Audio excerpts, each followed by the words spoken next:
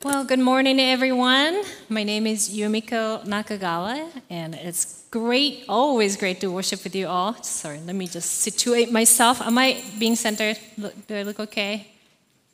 Yes, I think it's okay. Before I start, a little bit about me, since I see some new friends in here, and I'm sure there are some new friends online as well. So, good morning. Again, my name is Yumiko. I was born and raised in Japan, and Japan is where I also became a Christian.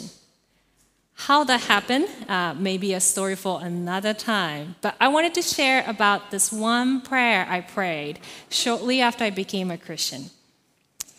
I was 21 and still living in Japan and knew almost nothing about Christianity, God, or the Bible.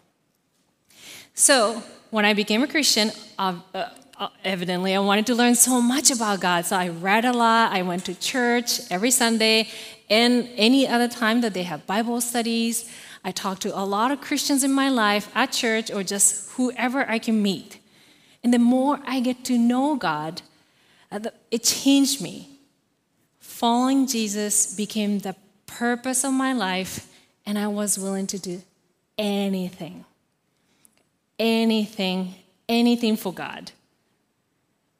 Except for one thing. I remember at church, somebody, I don't remember her face or her name, but somebody shared about her life as a missionary elsewhere outside Japan. According to her, living as a missionary is a wonderful thing because you will learn about reliance on God. And you also, get to engage and see and engage in miracles. And she was telling us this. I was like, this is such a wonderful thing. And you could tell that she means it. And I was sitting there thinking, oh my gosh, that sounds horrible. And don't get me wrong. I think it's relying on God, doing miracles, and seeing all of that. That's so wonderful, and I'm not skeptical about that at all, and that's amazing for someone else. But do I want to live like that? No. I thought, listening to her, oh, that's too intense. I mean, I couldn't imagine myself bringing myself right in front of somebody who's sick and praying and healing. That's a lot of pressure. In raising the dead, that's even more pressure, right? Or even casting out demons. Oh, I'm so scared, too scared. So I was listening and thinking, oh, maybe that's something for advanced level Christians. And I'm fine kind of being not advanced. This is great. And she was also talking about all these stories of how she relied on God and God always provide. And I was like, oh, wow, that's amazing. That's a lot of faith. And living in Japan and meeting pastors and missionaries in Japan, I got to learn there's so many people who acted upon that faith that God provides. And relying on that faith and the faith alone, so many people choose to serve as a pastor in Japan, which is really hard to do. Moving over to Japan to serve as a missionary, also hard to do. And I look at them and I'm so grateful, so amazed, and oh, wow, I'm so glad those people have such an amazing faith. But I'm fine. I just have one regular size of faith, and I trust God, but just a regular size, and I like being in this corner with everyone else who's kind of go about the day with a fine, with not amazing faith, but just the fine size of faith. But I thought one day, well, I better make sure I get to stay in this corner with everyone else with a regular size faith, because God seems to ask random things to random people. So I prayed this prayer that I still remember. I remember thinking, God, please, I'll do anything for you, but please let me not be a pastor or missionary. Please never ask me to do that. And as I was thinking, you know what? I should, even if God says so, I'm just not going to listen. Irony of life. In less than 10 years after that prayer, I got myself enrolled in a seminary, started serving as at church staff, and eventually became a pastor. I even went back to Japan 1 year as a missionary, so irony of life. But through those experiences, I now know that I had such a limited idea about being sent out by God. I thought only the special people, God will send only the special people. But that's such a limited understanding of what God means by sending out some people. Today we're going to be looking at, Today we're going to be looking at Gospel of Matthew chapter 10, verse 1 to 10. If you have the handout, it's in there. We didn't get to read the scripture today. It's a familiar passage, and this is the passage when Jesus tells 12 disciples to go send out and tells all sorts of wonderful things. We're going to talk. But as we see in this scripture, what Jesus says and what Jesus teaches in the Bible about sending out people, it's not scary. It's not as limited as I understood to be. But actually, being sent out by God is exciting. So I wanted to share a little bit about that from this passage today. And I hope that this passage will help us, particularly as we think of the questions of why church, why Wellspring, which is the sermon series title of current series. In the last 2 weeks, we have been focusing on the latter part of the question, why Wellspring? And because one, we want to be a mending church, and two, we want to be an equipping church. What that means is, individually, each of us, but also collectively as a body of Christ, we want to learn what it means to be loved by Christ. And also we want to become our true selves in Christ as disciples of Jesus. And third response to the question, why Wellspring, is releasing, because we want to be releasing community, sending community. Releasing or sending out means that being sent out by God. Again, individually, personally different way, and also at the same time, collectively as a body of Christ. To do what? To build the God's kingdom with Christ. Releasing means being sent out by God, individually and collectively, to build the God's kingdom with Christ. And today's passage, I think, has a lot to offer for us to learn about being sent out, which is the core of releasing.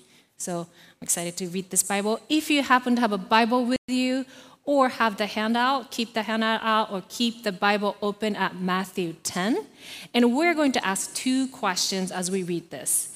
First, thank you. Thank you, Neil. Oh, see, I cough and the water comes in a chair. Thank you. Okay, so the 2 question is who and what. First question, and who is being sent out in this passage? Who are the people sent out in the passage? Second question, what did Jesus instruct them to do? What did Jesus instruct them to do? Who was sent out by Jesus? 12 disciples, as you see in Matthew chapter 10, verse 2 to 4, 12 disciples, and their names even listed in those 2 verses.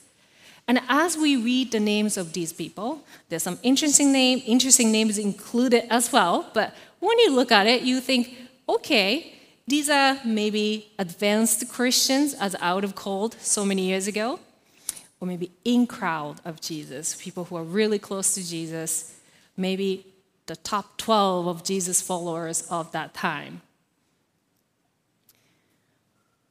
But when you think about these people, these names, some of the names came up in other parts of the Bible. Some didn't. This is the only time their names are mentioned. When you read these 12 names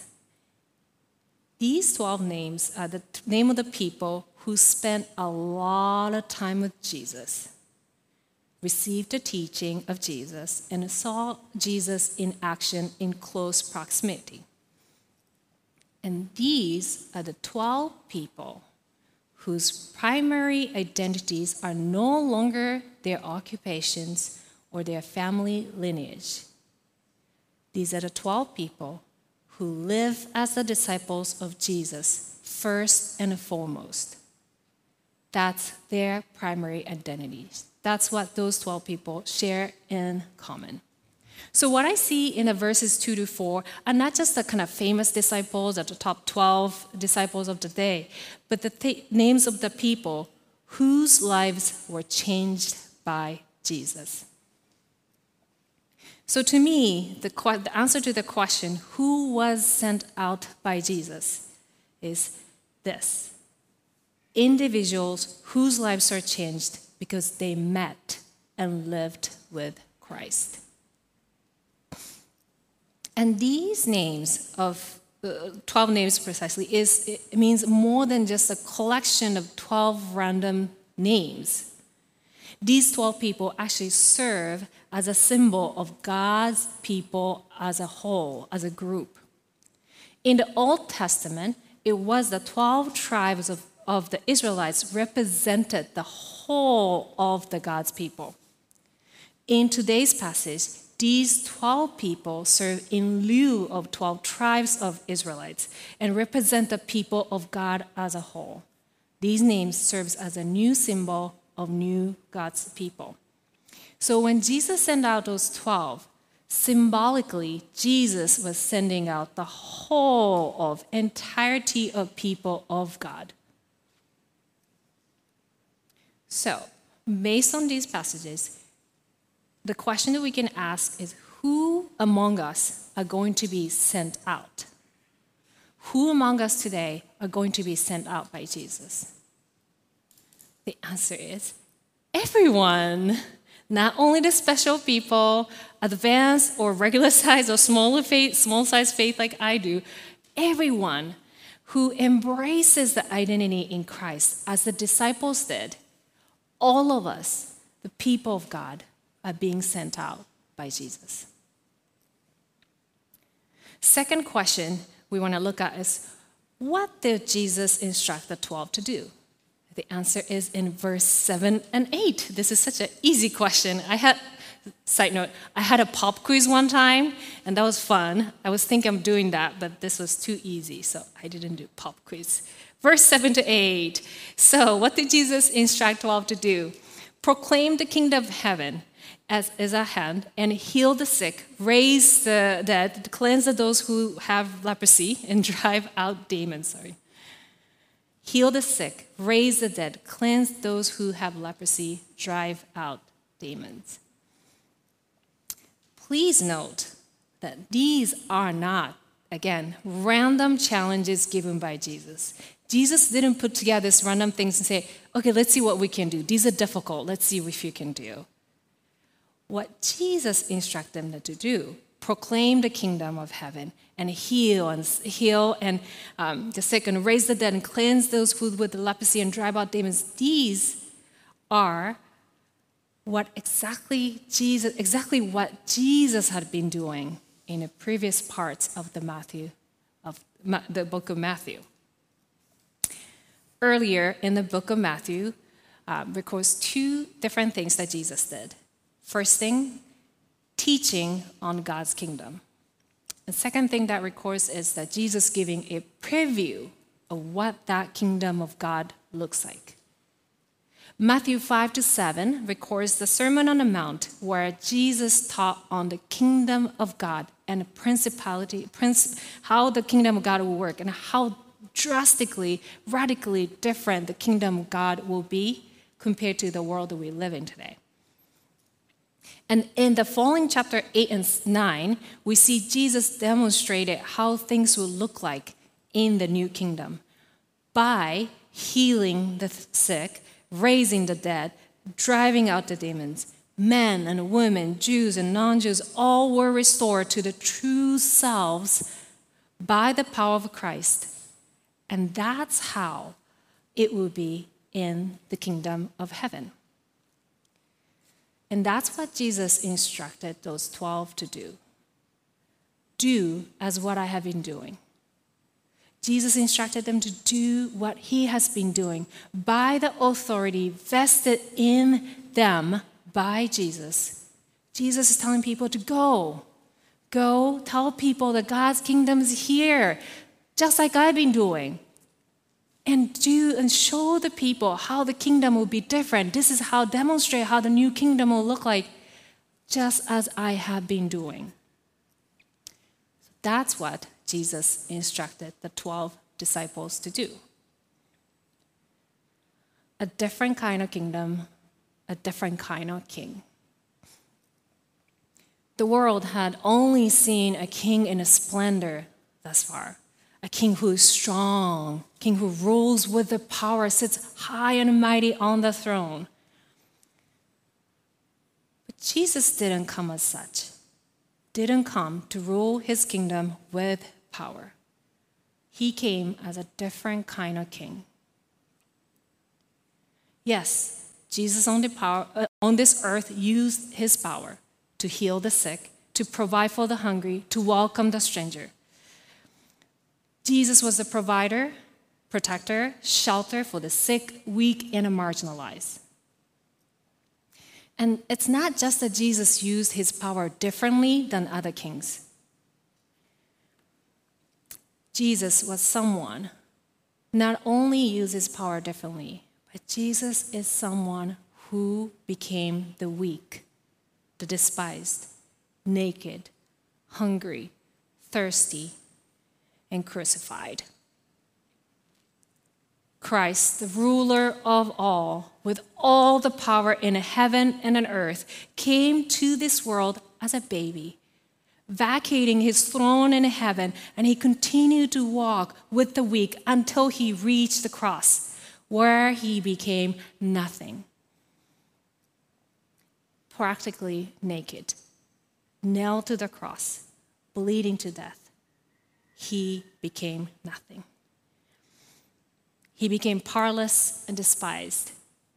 On the cross, Jesus, mighty God, was hungry, thirsty, lonely, covered in dust, sweat, tears, and blood. And Jesus became nothing. And that's our King. And this king, who became nothing on the cross, rules this new kingdom on this earth as it is in heaven. Kings of this world conquers the world with the power, but the kingdom of God is won by Jesus, who chose and choose to become powerless. Whether it's military power, or political, financial, cultural, positive, negative, power is the primary currency in this world today. And the more we have, the better. The rich and the powerful, like us in a global standard, we receive special treatment. We have access to many things that the rest of the world don't have. We're well fed, looked after, clothed ourselves in nice clothes.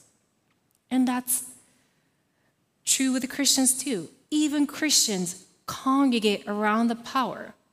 Some of us may equate glorifying God with gaining political power, social status, and cultural influences. There's nothing fundamentally wrong, and this can be a really powerful strategy for us to do kingdom work.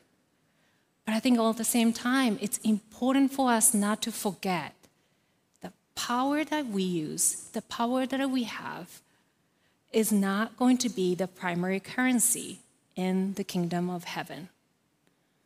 And more importantly, that's not how Jesus inaugurated God's kingdom on this earth. Jesus didn't conquer the world with the power. Quite contrarily, Jesus inaugurated a kingdom by becoming powerless. And Jesus invites us to do the same. I think Jesus invites us to build the kingdom, not necessarily by increasing our influences or our power or our voices. I think instead, Jesus invites us to build the kingdom by serving the poor, looking after the sick, and do what Jesus did on this earth. When the world heads to the power, the kingdom way directs us to go opposite way. And Jesus invites us, instead of congregating around the powerful and the rich and the power and fame, Jesus invites us to congregate ourselves around the least among us and to do what Jesus did on this earth. So what did Jesus instruct the 12 to do? Jesus instructed them to do what he had been doing. Proclaim the kingdom is at hand, approaching here on this earth with their own words and with their own actions. And that's what being sent out means. Because God restored us, because God healed us and saved us, with Jesus, we live as Jesus did on this earth. Because of what God has done, with God, we do what Jesus did on this earth as it is in heaven. And that's what my coworkers at River of Life Mission do. I work as a mission pastor at River of Life, which is a faith-based nonprofit, not Christian ministry, faith-based nonprofit. And together with donors and volunteers, River of Life feeds and clothes the folks without, who live on the street, who don't have housing, and provide support to get them off the street. And this past week, I don't know how many of you know this, Wellspring Church partnered with the River of Life and provided over 300 meals at River of Life. Yes! Okay, I don't know if 300 meals sounds a lot, but which 300 meals means that's a dinner for 2 days for all our guests and a little extra lunch for all the staff, about 20 of us. So people are so happy. Everybody got to eat very well. I think it was Anna and her family and Robbie, and I'm sure there are other people who lent hand to prepare this amazing, massive amount of meal. And it was a delicious Kahlua pig. And when a bunch of us who went to serve at River of Life started serving the dinner, the staff, night staff told us, oh, it's going to be slow today. We only did like less than 150 yesterday. So we're like, oh, okay, cool. But the word literally got out on the street, and the people on the street said, hey, it's a Kahlua pig today. So the more guests came on, line got long. We ended up serving 200 people that day, which is a lot for this time of the month. And we had more extra. So on behalf of all the guests and the staff at River of Life, I thank you, Wellspring. Thank you very much for everything you did. Thank you for your generosity. And I know for the people who served this past week, but who also served in the past, I know many of you actually are supporting us as individual donors. So thank you. I deeply, deeply appreciate, and not only I, but everybody deeply appreciates what you have been supporting us. And I can go on and tell you more about River of Life forever, but we are running out of time. So let me just tell you about one co-worker, or co-minister, as I call today, and feel free to tag me later. I can tell you more about River of Life. But here is one coworker, Angela, at the UC. Because of the COVID, we had to change many things, like we had to wear masks. So as you see, Angela's wearing a mask, and that's how we serve our guests. Also, we had to adjust our operation drastically. So instead of having every guest coming in, sitting down with us, and then serving dinner with lots of volunteers, we now have about 10 staff ministers handing out the takeout meal every day for breakfast, lunch, and dinner, Monday through Friday. And these 10 ministers are on the front line, providing the basic needs, building relationships with each guest, and offering anything they need, from the meal to hygiene kits to a prayer. And Angela, that you see there, is one of the frontline ministers. Every day at 6:30, Angela and the kitchen staff and a few of us gather together and pray. Angela almost always prayed for our guests. And one day, she prayed for this one particular guest. It was the guest that she saw outside the door as she walked in way earlier in the morning. It was a rainy day, still dark, around 5:30 that she comes in. And this guest was passed out right outside of our door. She was half naked, covered with all sorts of stuff. And when Angela was trying to wake her up, she could not, she just passed out. So that's who Angela lifted up in a prayer that morning. I still remember Angela's prayer. She prayed God, and she just kept saying, God, please help her. Please help her. And she's not supposed to be like that. You don't want her to live like that. No one is supposed to be living on the street. And she was crying as she was praying, and I still remember this. She was crying perhaps because she knew a thing or two about living on the street, how challenging life can be, how cold and harsh people can be, and how hard it is for somebody like our guest to get off the street. When Angela prayed that prayer, I felt like I was listening to God's heart. No one is supposed to be living on the street like that. In Angela's tears and prayer, I saw Jesus. I saw Jesus weeping for the guest, just as Jesus did for Angela so many years ago. Many years ago, when God saw Angela struggling, Jesus wept for her. Angela, you are not supposed to live like that. I made you joyful, beautiful, wonderful. I made you perfect. You are not supposed to live like that. Life beat her down, and that's why she was the way she was. But the love of God gave her strength to get up.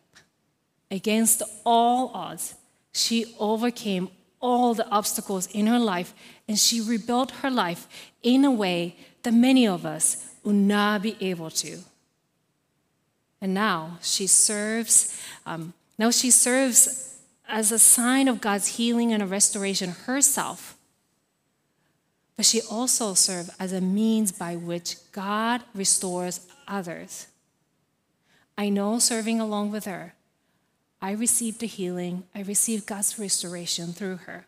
And many of the guests received the encouragement from Angela every day. And be invited to live differently than they've been living. See, Angela is a great example of someone who was sent out by God to do what Jesus did on this earth. God loved and cared for her when she was sleeping by the beach when no one paid attention. So she does the same to our guests. Our guests may be an eyesore to us, or maybe a burden, but they are God's beloved. Underneath what we see, there's an image of God. So Angela treats them as such. By doing so, she's bringing God's kingdom reality into this earth.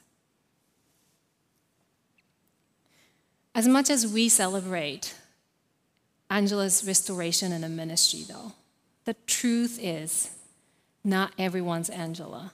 There's not enough Angela in this world. Every morning, we at River of Life pray for our guests to come to know Christ, to get off the street, to be back in a relationship with their friends and family. But many guests keep coming back for every single meal for so many years.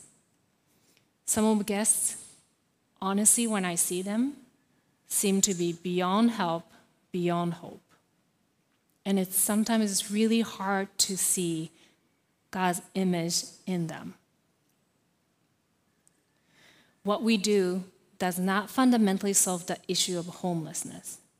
Unless there's systemic changes, homelessness will persist. And homelessness is just one of many, many more significant and complex social challenges that our society faces. Whatever we do at River of Life is not even a drop in this huge bucket of this broken world. Donors and volunteers and partners, staff of River of Life, we don't solve the issue of homelessness. I'm not even sure, to be frank with you, I'm not even sure how much of noteworthy positive changes we're making. But I am sure of one thing, and I came here today to testify this. Partners like you and ministers of River of Life are building God's kingdom every day. I'm here today to testify that God's kingdom is here on this earth in the small corner of Honolulu at River of Life. And I say this not based on the meals we serve every day, not based on the numbers of people who got rehabilitated, get off the street. Those are all great measures and goals that we strive for. But I make the big claim of God's kingdom is here on this earth because I see Jesus working in the way my co-ministers greet our guests by name, asking how they're doing this morning, how their family is, what can they do for them. In the ways the ministers treat our guests with dignity because of the image of God in them, even though it's so hard to see in each one of them, God says God created each one of us in the image of God.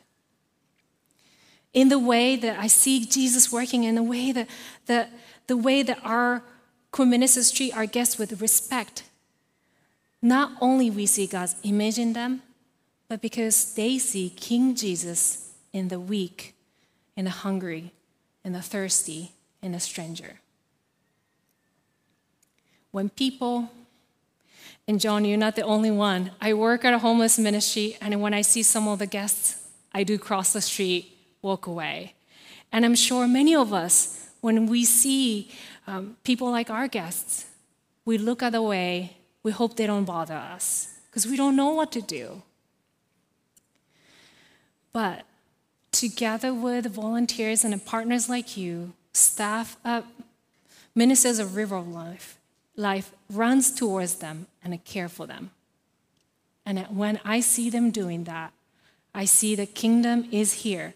By the way, how the partners and ministers of River of Life are doing exactly what Jesus did on this earth.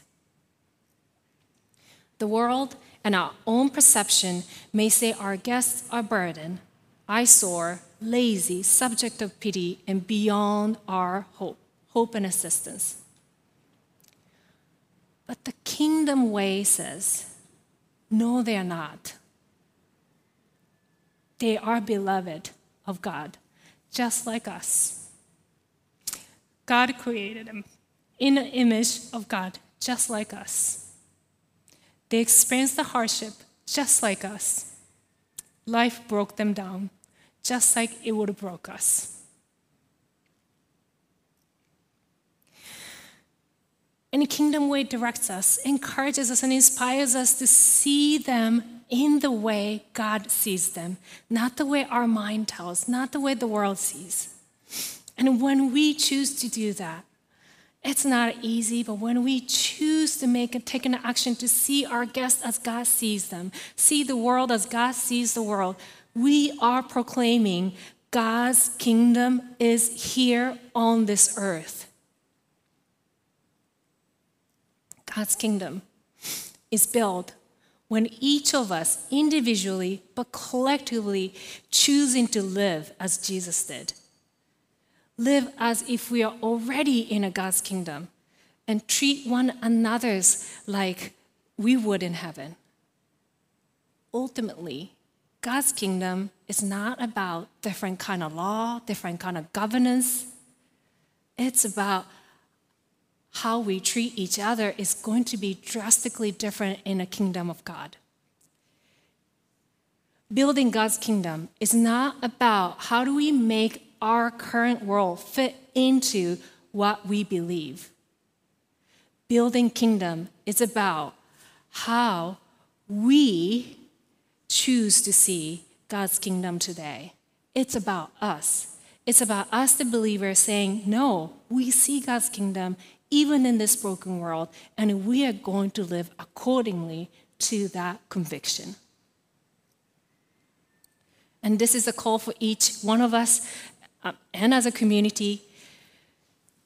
And I might even say, even if you don't believe in God or that Christ died for you, even if you're not sure about the whole idea of church, or maybe you have not sure about Wellspring particularly. But even so, this Jesus command is the same as it was for the disciples 2,000 years ago, as says in Matthew 28. Go and make disciples, all nations, baptizing in the name of the Father and of the Son and of the Holy Spirit, and teaching them to obey everything I have commanded you. Some of you are already living to that response. And some of you are ready to do that. And maybe you haven't been living in this way and you want to live a life to respond to Jesus' commandment. And some of you, honestly, maybe in a different place and thinking, why do I have to do this exactly? Or how am I supposed to do that? I'm not even sure about God or Jesus or church or Christians. What a great question. If that's the question, I know a place you can go. If you're men, I think there's a men's gathering in November 19th. So that's a great place for you to go. Really be honest about where you are. And they'll love to hear that and talk with you. If you're not men, that's okay. We can crash the party. No, we will not go. But I invite you to join the small group. That's a great place for you to process. Or contact any of the pastoral staff, and I would love to unpack that with you. And let me end this with this thought. The book of Matthew begins with a promise. There's a baby coming to this world. His name, Emmanuel, God with us. And that's our promise. And this book begins with a promise and ends with a command from this Emmanuel, Jesus. Because of Emmanuel, God with us, we now have tremendous freedom to respond to the commandment that Jesus made for us. So my prayer for you, each individually, but also collectively as a group, is for us to work really hard to find a response to Jesus' commandment. Let's not settle with the abstract idea of, okay, Jesus said to go make disciples. It's about posture. It is true, but let's challenge each other to go beyond that. And let's not default into what we're familiar with. We can encourage each other to go beyond our familiar culture and a praxis to respond to this last word in the book of Matthew. So as I end this time with the reading of God's word, may this word will challenge you, inspire you, and it encourages you for you personally to go beyond what we have known of what it means to be sent out, but we as collective body to go beyond what we're familiar with. Let me read the commandment of Jesus Christ, our King, Emmanuel, Jesus Christ. Hear the word of God, Matthew 28. Then the 11 disciples went to Galilee, to the mountain where Jesus had told them to go. When they saw him, they worshipped him. But some doubted. Then Jesus came to them and said, all authority in heaven and on earth has been given to me. Therefore, go and make disciples of all nations, baptizing them in the name of the Father and of the Son and of the Holy Spirit, and teaching them to obey everything I have commanded you. And surely I am with you always. I am with you always to the very end of the age. This is the word of our Lord, Jesus Christ, who came, lived, and died for us. Emmanuel, Jesus, God is with us, and we give thanks to our God. Amen.